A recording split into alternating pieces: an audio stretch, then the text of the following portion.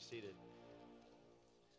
So get ready for the message this morning. I want to remind you about small group ministry. Out in the lobby, you'll see a table set up with all kinds of cards and people that'll be standing out there. I believe that small group is one of the very, very important ministries that's being developed in our church. Right now, we have over 14 groups running with over 100 people who are part of them. Considering that our average last month was 1,027 for the month in attendance, there's about 900 of you that need to sign up today for a small group. Small group is a place where you involve yourself in Bible study. It's a place where you make connection and fellowship with people. And in a church our size, sometimes you can get lost very easy.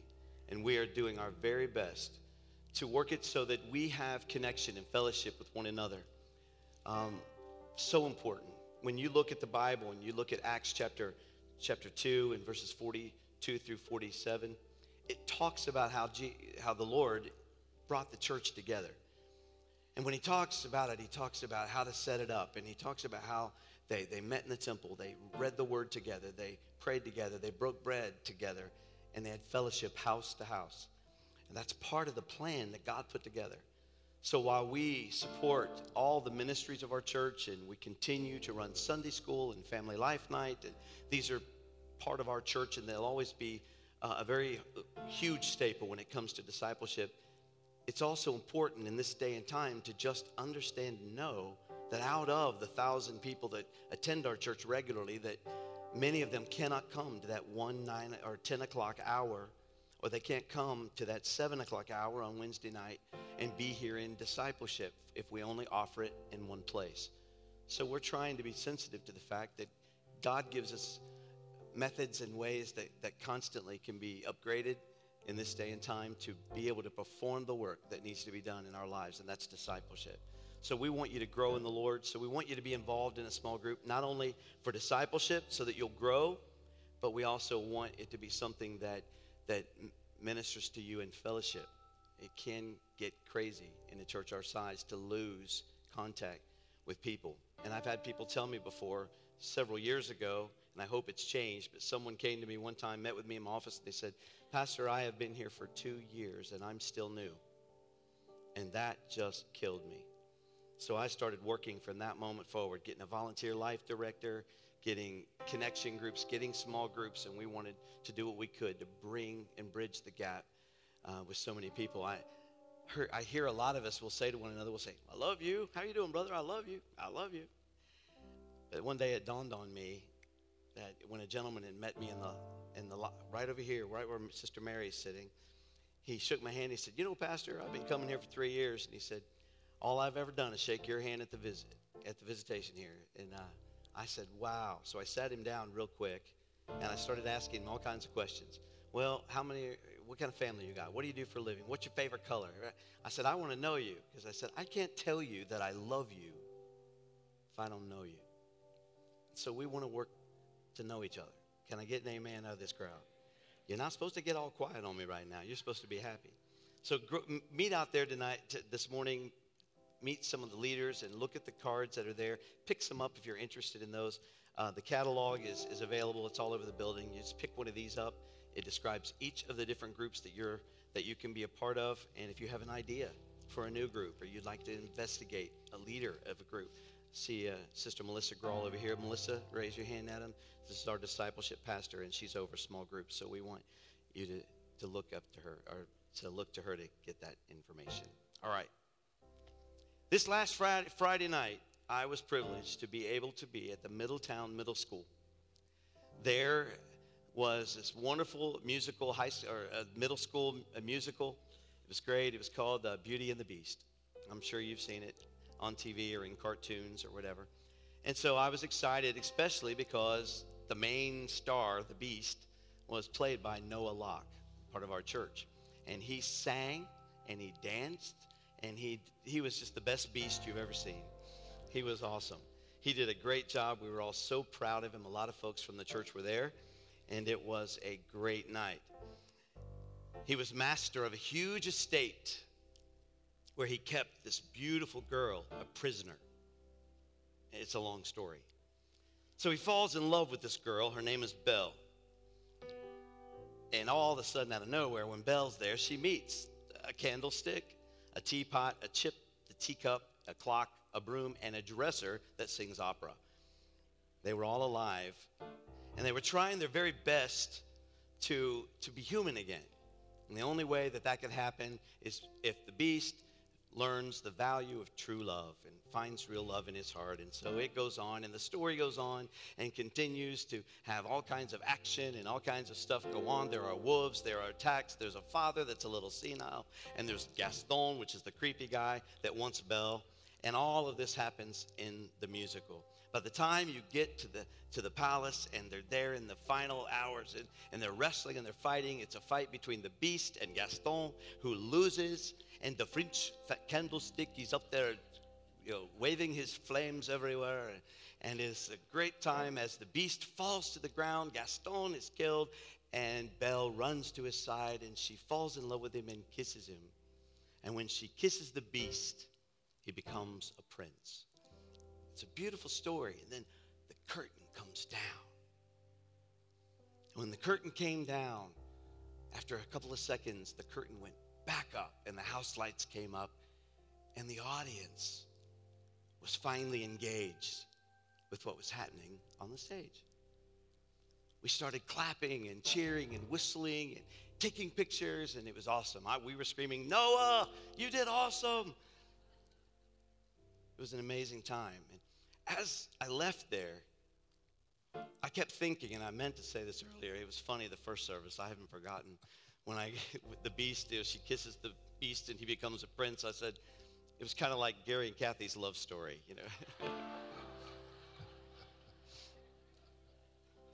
Just kidding, though. Just kidding. Yeah. But Kathy is a princess. So, as the curtain went down, and it was the curtain call, the next thing you know, the beast and Belle and all the players, the candlestick, they're all out on the stage. And they're looking at the audience, and they're looking right into our faces, and they're bowing. And they're looking at us, and they're waving. And something clicked inside my heart. And I just couldn't get away from it. I'd already been working on this message and had it done, but I had to go back to the beginning of the message over the weekend, and I had to put this together because I went straight to what I had been working on and planning, which was the veil. And I kept seeing the veil. And the veil in the temple at the time of Jesus' crucifixion. And I remember the Bible tells us that it was torn from the top to the bottom. And I had the Lord speak to me and said, it was my curtain call. And I was like, oh, Lord, I got to know what this means. I got to search this out. And I may not have it all together yet. This was new over the weekend, but I want to read the scripture. If you'll stand with me for just a minute.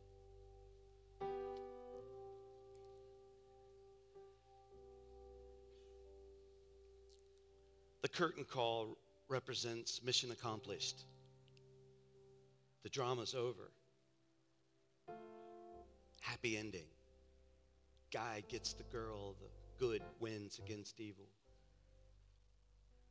And as I kept putting that together and I saw the applause and how all those actors that a few minutes ago, they didn't even know we were there. It's all quiet and we're watching. We're watching as everything unfolds. But then how weird it was when suddenly the two worlds became one. And I realized that the beast was looking at us. And the other actors were all looking at us. It's as if they were saying, we did this for you. This was all for you. And I saw this beautiful picture of another passionate drama. One that's based on a true story. Those are always the best. True story about heaven's love come to earth. And the drama is amazing. The grand finale is crazy. The hero is the savior of the whole world. And it's awesome. The cast of players are all unique and different, kind of like those group of knickknacks. These were a bunch of outcasts. They all come together to be disciples of the hero. He dies. But the cool thing is, the curtain drops and the story doesn't end. It isn't over. It's like entering into the stage, coming into the audience, and it goes on until we are literally, even this morning, celebrating over 2,000 years later, the fact that it's still unfolding in front of us. Do you see that? I see things like a movie, and I'm seeing more curtain calls. I'm seeing a stone rolled away, and bravo, another curtain call.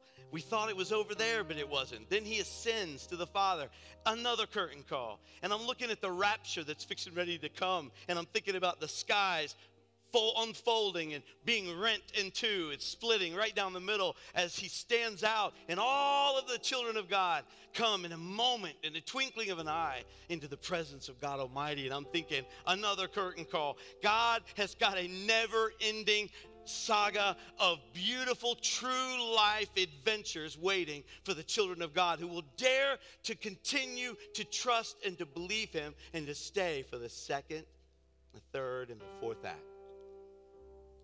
God has got a lot planned for you and I. And it's a real life stage. And a lot of folks just looking in from the outside. And they don't even have a clue. I feel so sorry for the people who have no clue this morning. You have no idea. You have not yet developed your faith life. And you think we're all a bunch of idiots.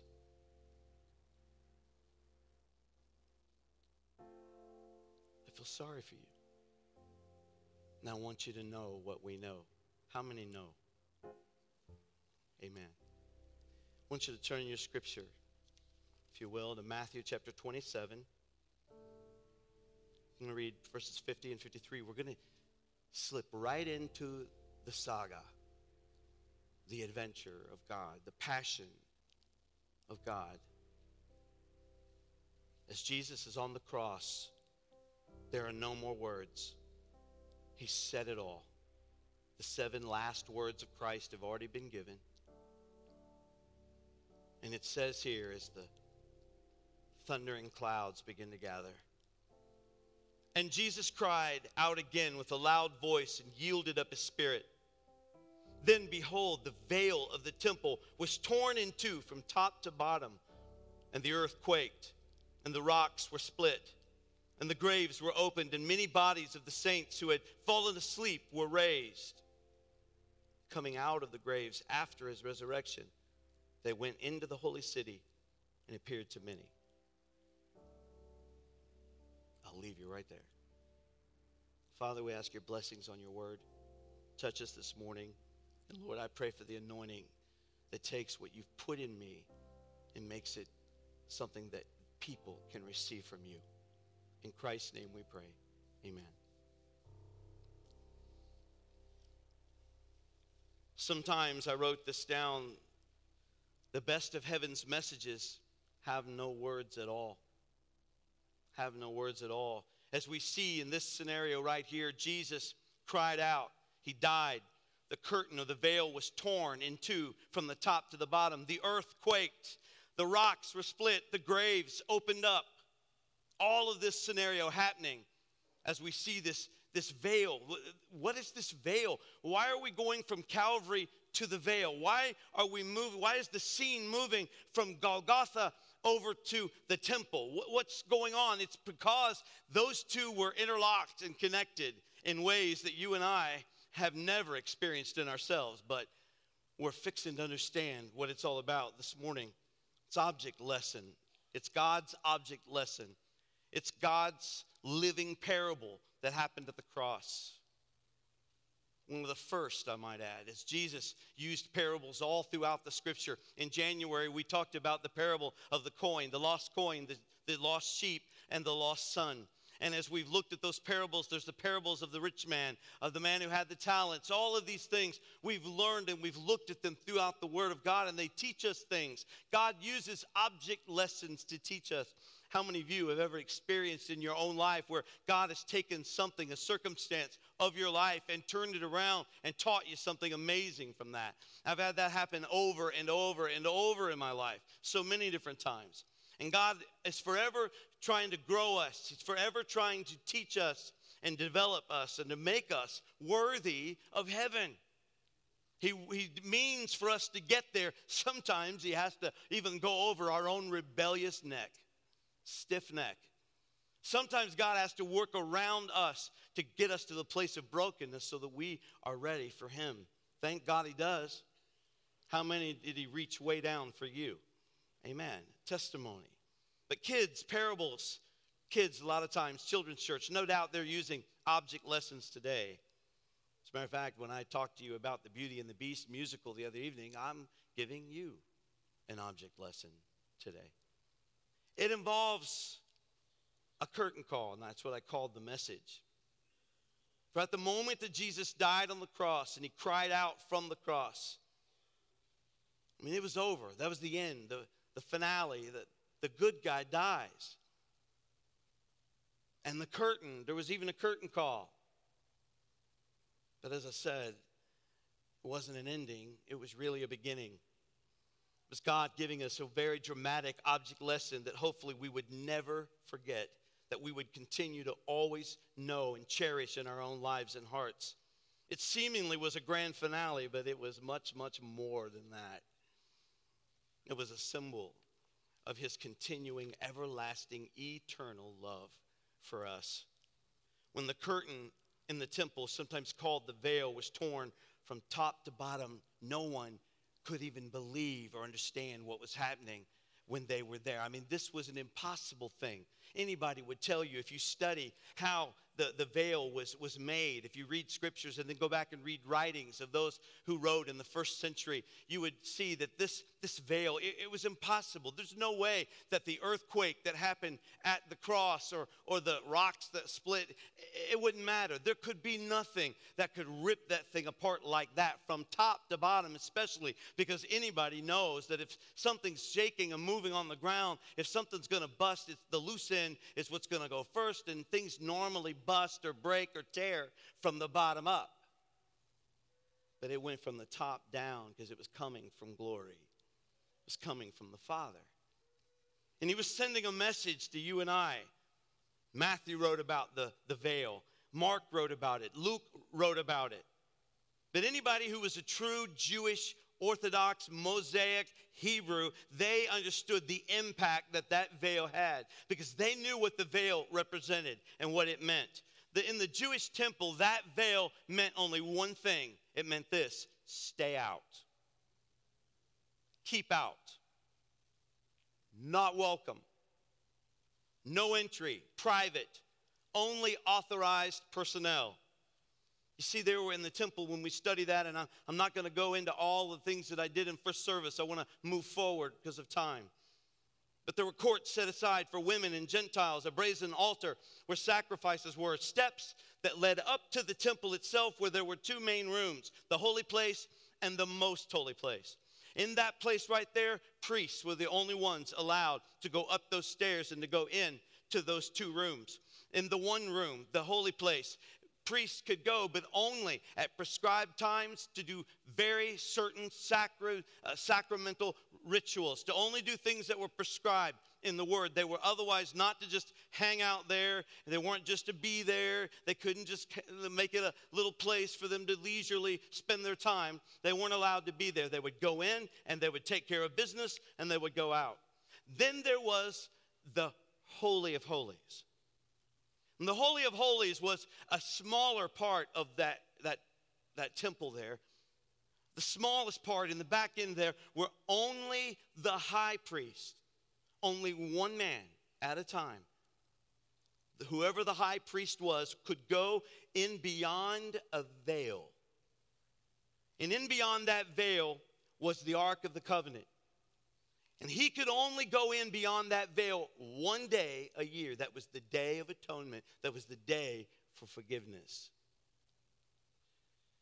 And if he went in that room beyond that veil any other day of the year besides the Day of Atonement, he was struck down and killed.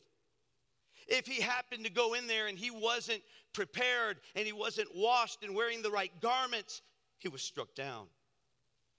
If he went on any other day, did not have the blood of goats that he needed to place on the mercy seat there, to drop into the midst of the lid of the mercy seat, the Ark of the Covenant lid, he would be struck down. So whoever that man was, he had to be set apart. He had to be right. And he had to be prepared to go in one day a year. It screamed. The temple screamed to the people, you can't get close to God. No access. Not allowed.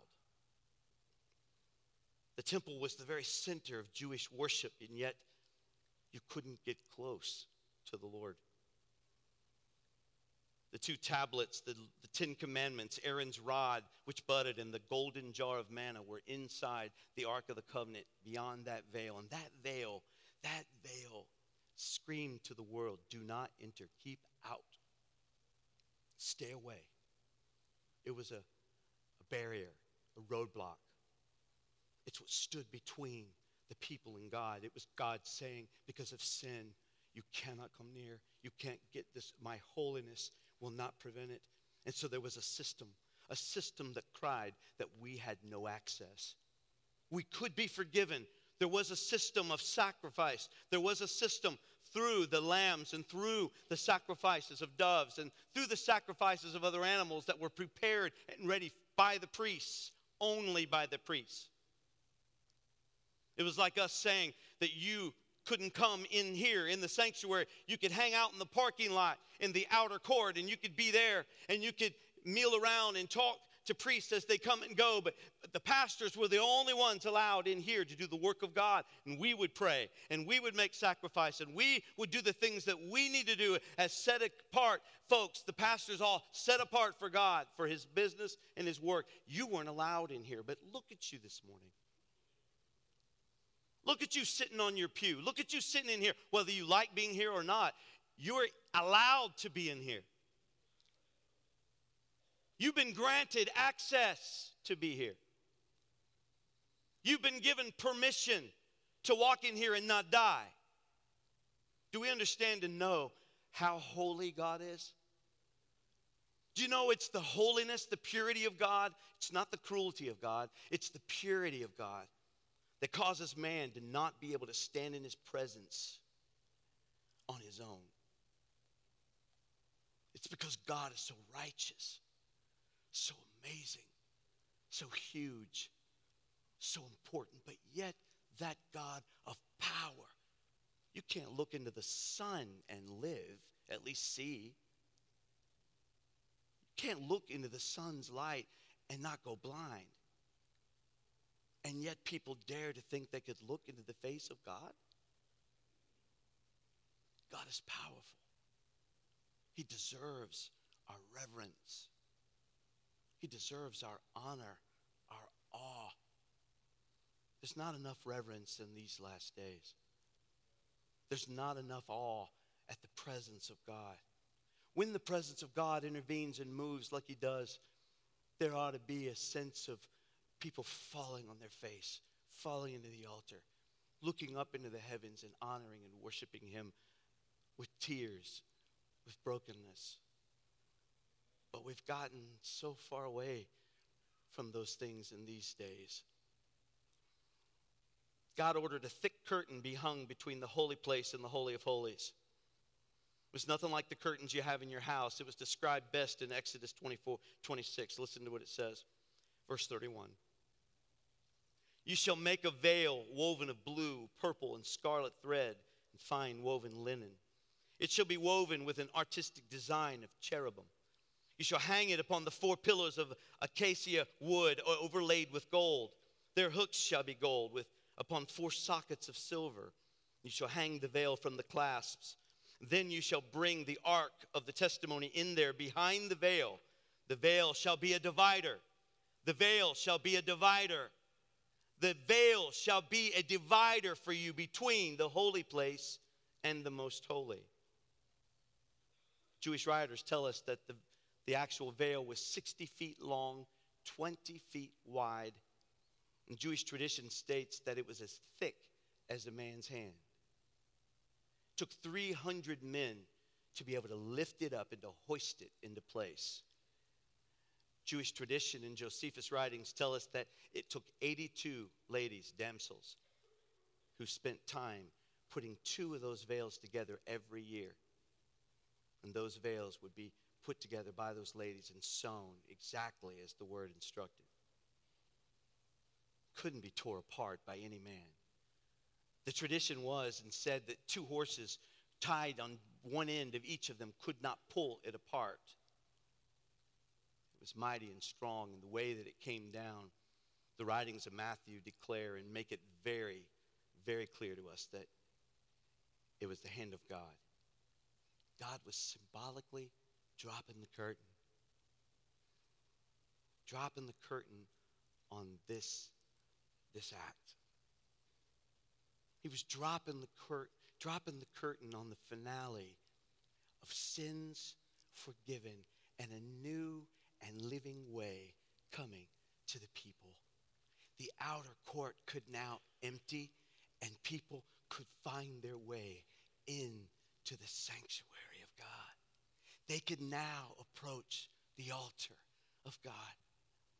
A new and living way. God screaming to the entire earth with an earthquake and with the rock splitting and the storm clouds gathering overhead, the blackness that filled the sky, and then God with one hand reached down at that veil that he hated, at that veil that separated from his people, telling you God so loved the world that he gave his only begotten son. And in that love for you, he reached down at the cross, and when Jesus cried out and lifted up his voice, and the Spirit literally left him, and he left that body, and he was dead. The sin price was paid. God, the first thing he did was send a message to the world. Nothing can separate me from my people who I love, my children. He tore that thing in two. When he tore that in two, that sent a message that you and I are listening about and you're hearing today. A message that says there's no more separation. There's no more death. You don't have to be on the outer court. You don't have to sit in the parking lot and wait for the pastors to pray and make a sacrifice for your sin. You don't have to sit back all year long and live in the guilt and the condemnation and to live under that wretched horror. You don't have to do that anymore because the price has been paid and a sacrifice has been made and the blood has been shed, and you and I have been given forgiveness through the blood of the Lamb, Jesus Christ. Now we'll never be separated again. The barrier's gone. The sin that separated us, it's gone. The moment that Christ gave up the ghost on that cross, absolutely a brand new and living way was made. Hebrews chapter 10 and verse 19 tells us what it says. It says, therefore, brethren, having boldness to enter in the holiest by the blood of Jesus, by a new and living way, which he consecrated for us through the veil. That is his flesh. And that's another whole message. And having a high priest over the house of God. It says then now, here's like an announcement, like we go out to the parking lot to all the people who are outside and not allowed to go in the sanctuary, not allowed to pray in the altar, not allowed to pray for themselves when it comes to their hearts and their sins. Announcement comes over the speaker outside and it says, let us draw near with a true heart, full of assurance of faith, having our hearts sprinkled from an evil conscience and our bodies washed with pure water. Let us hold fast the confession of our faith without wavering, for he is faithful who has promised. The Messiah has come. The high priest has come. And you and I we've been given access. We've been handed the rights, the privilege. You sit here. You coming to this church house this morning, sitting on a pew, you being in this service is a privilege. Holy Spirit, help us see that. It's a privilege, young people, to be here. It's a privilege. It's an honor. It's a blessing. It's favor over your life that you're even smart enough to be in this house this morning. It's favor. It's powerful. Don't you neglect. Don't you let your confession become weak. Don't you allow the enemy to discourage you and cause your hope to be faded away out of your mind and spirit. Hold fast the profession of your faith without wavering. Don't give in to the enemy. It's a great privilege to be a Christian. I'm going to close in just a few minutes, but I'm going to end it with this story. I'm going to tell it very quickly because it's long and I get caught up in it. I'm learning how to speak fewer words.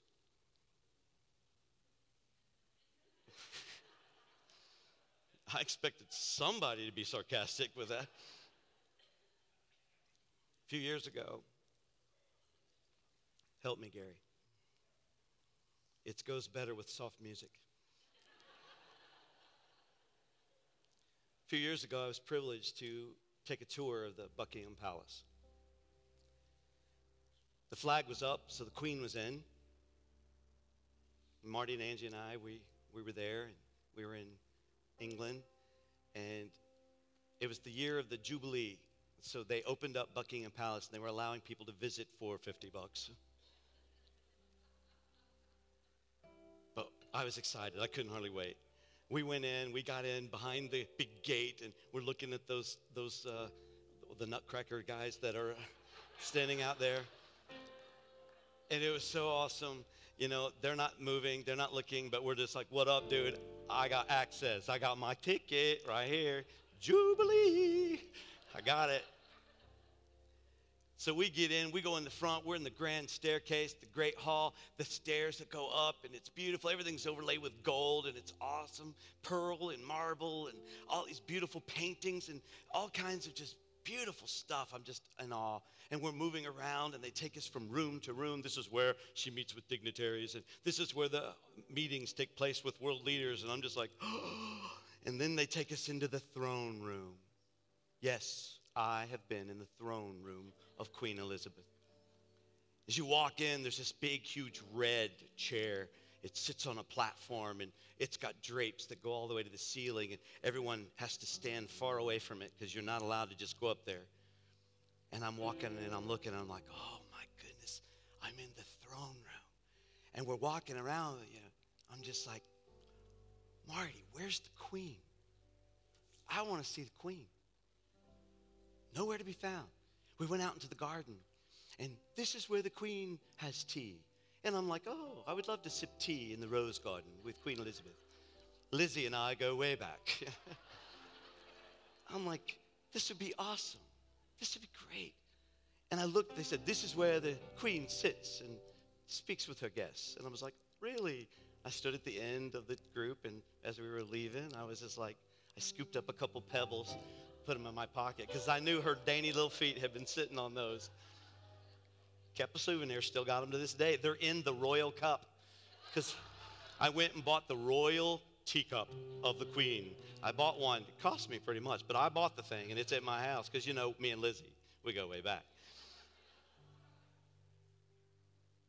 We got through the gardens and then we finally get to the end. And as we were going through, and there was a piano. I won't even tell the story about piano. There's a grand piano by Mozart that was given to Queen Victoria. And I was in awe of that. Yeah, I know. And they were like guiding us through, and I just had to reach over. I did. And I just went.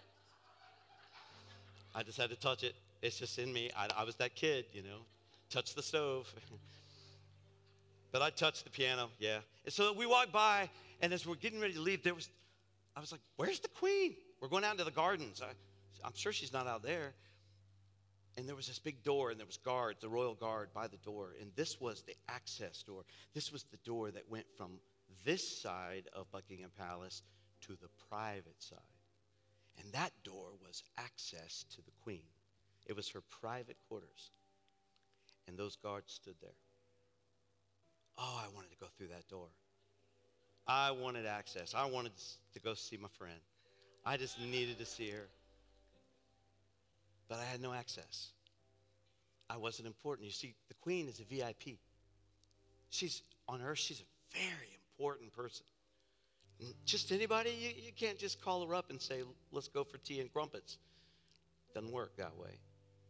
As a matter of fact, being an American living over here across the pond in the colonies that stirred up quite a mess back in the day, I would never get an opportunity to see her. I would never get an audience with the queen. As long as I want, as much as I might desire, and as many letters as I might write, I guarantee you, I will never be able to talk to the queen. Unless she hears this tape. And if she does, it would be awesome. But it's not possible. I don't get to meet the president. I don't get to meet people. I mean, rarely it does happen. I mean, George Bush did wave at me one time. It was really awesome. I was like,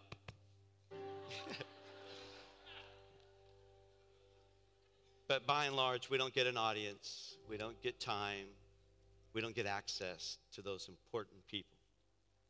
I can't get free tickets. I can't get a connection. I don't have it.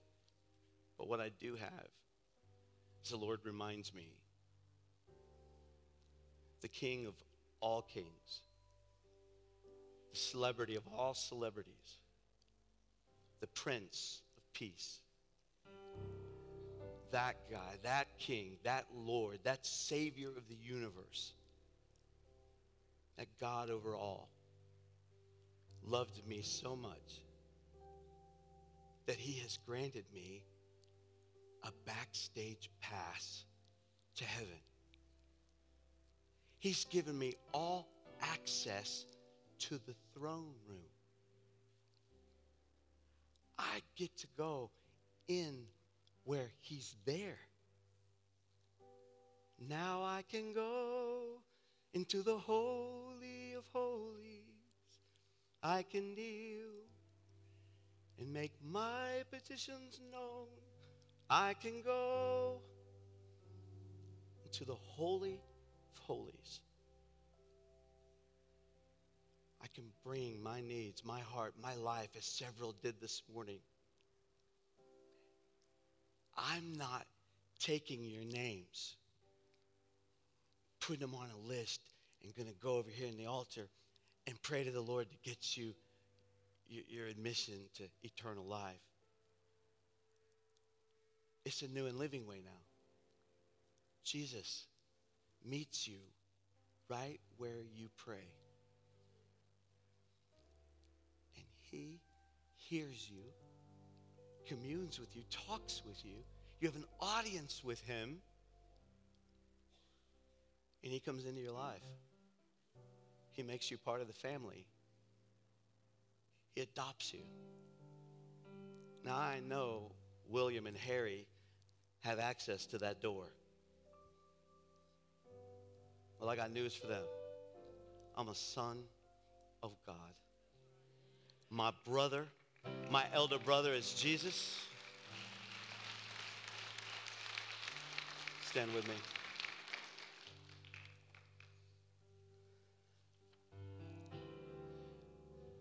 There are a couple little kids here at the church that bless me. I love little kids so much. I always say they own real estate in my heart. I will be down here in the altar on Sunday or Wednesday or any other service, and I'll be talking to Brother and Sister Barnett. We'll just be talking, and they'll be sharing with me a need, or we'll be talking serious talk, and all of a sudden, out of nowhere, little Hannah will come flying up here. And I'll look at her, and I'll say, hey, hold on just a minute. Come here, girl. We get this big old hug, and she goes right out the door. She leaves. No sooner than I turn around, I've said hello to Hannah, and we've had our little hug. Little Ben Cox will come right in. He comes down with his iPad, and he goes, Pastor Ray. And I'm like, oh, hold on just a minute, okay? Come here. There you go. All right. I hug him. We have a good little moment, and bam, he's gone. And then before the service will be over, it'll just happen. Leo Paul Ray McIntosh.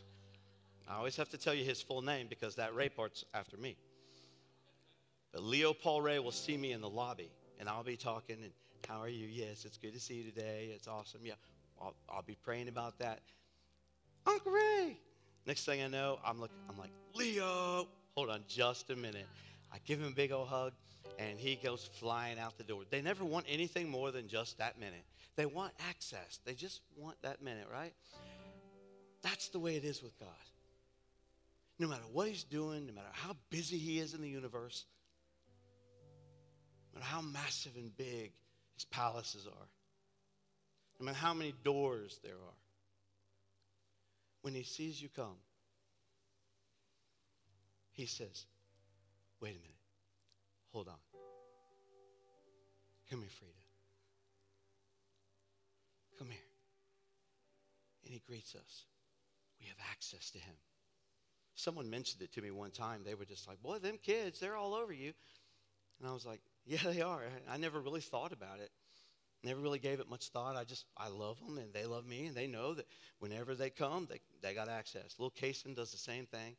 And all these kids, I got kids that just do this all over the church, and it's amazing. I love them. But what was real important, what I thought about was this. It's not so much that I give them access. That's not what I think about so much as what I love the most, Denise, is that the look on their face. They know that even though I'm standing down here in the altar and I'm dealing with people or praying with people, talking with people, they know that's Pastor Ray. I can come up and get my hug from Pastor Ray. It don't matter who he's talking to. He could be talking to the beast, Gary Turner, and it won't matter. I'll get my hug from him. And all they want is that access. All they want is to be able to come up and get that hug. And then they're gone. God wants you to know today, you have access. He's given you privilege. He's granted you the right to come into his presence. Sandra, whatever it is we carry, he cares about. Whatever it is we hurt over, he wants us to know, bring it to me, baby. Come give it to Dad. Give it to me. I'm your Father. I'm your Savior. I'm your Lord. You have access to me morning, night, or noon. Any time you need me, you just call my name. And whatever I'm doing, whatever's going on, I'm going to say, hey, come here. Come on. God loves you that much. Don't be afraid to enter his presence. Don't be afraid to bring him everything. Don't be afraid of relationship, intimate relationship with him. Don't be afraid. On Christ, the solid rock I stand, all other ground is sinking sand. Know that you've got access.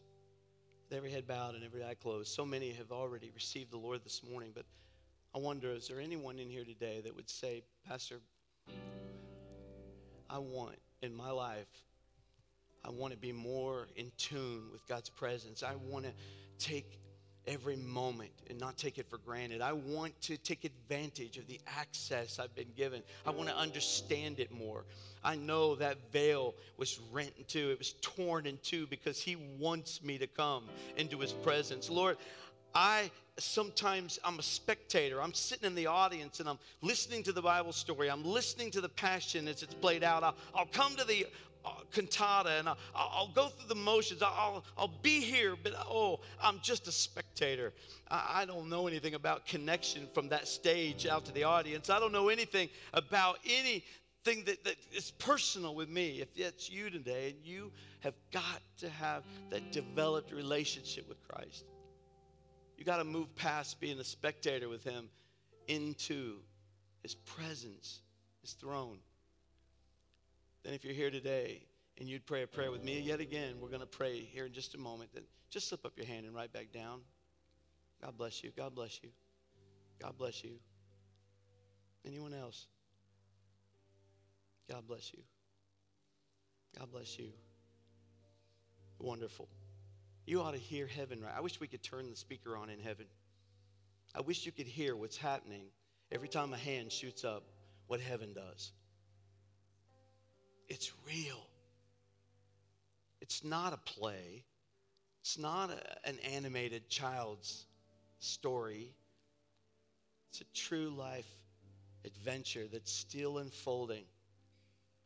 And there's still a couple of curtain calls left before we all are gathered in his presence. And I want you there, and more than that, Jesus wants you there. So we're going to pray this prayer, and as we do, I'm going to ask another prayer. How many of you, children of God, you're faithful to God, you love the Lord, but you're like, I want to be more reverent. I want to be more in tune with his presence. I want to seek that access as I never have before. Who would admit that with me? Who would lift their hand? Amen. All right. Let's pray the first prayer together. We've prayed this already today, but we're going to pray it again. We want things to be right with the Lord. Let's do this. Jesus, come into my heart. Forgive me of my sins. Cleanse me. Make me a child of God. You died on the cross for me. You rose from the dead. You purchased my salvation with your blood. I accept you as my Savior. I make you my Lord. In the name of Jesus. Amen. Now let's pray together. Would you do that? Lift up your hands to the Lord. Lord, we come to you now. We come as a body of Christ.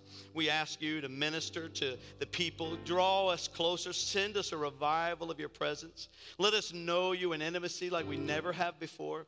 I pray, God, you would help us to go into those deeper places with you. Lord, as your word declares in Psalm 91 about that secret place, help us, God, to understand and know there's a lot of the presence and the fire and the power of God waiting for those who have access, but sometimes we don't take advantage. Lord, let us no longer look in from the outside. Let us come in from the outer court and come into the inner sanctuary of God, where we have been granted access to the very throne room of God. We ask you, Lord, as we come today, set a fire inside of us, a reverent, awesome fire that, Lord, loves you with every ounce of our being. In the name of Jesus Christ, we pray. Be with us. And Lord, we honor you for that in Jesus' name. Amen. Amen. God bless you. Amen.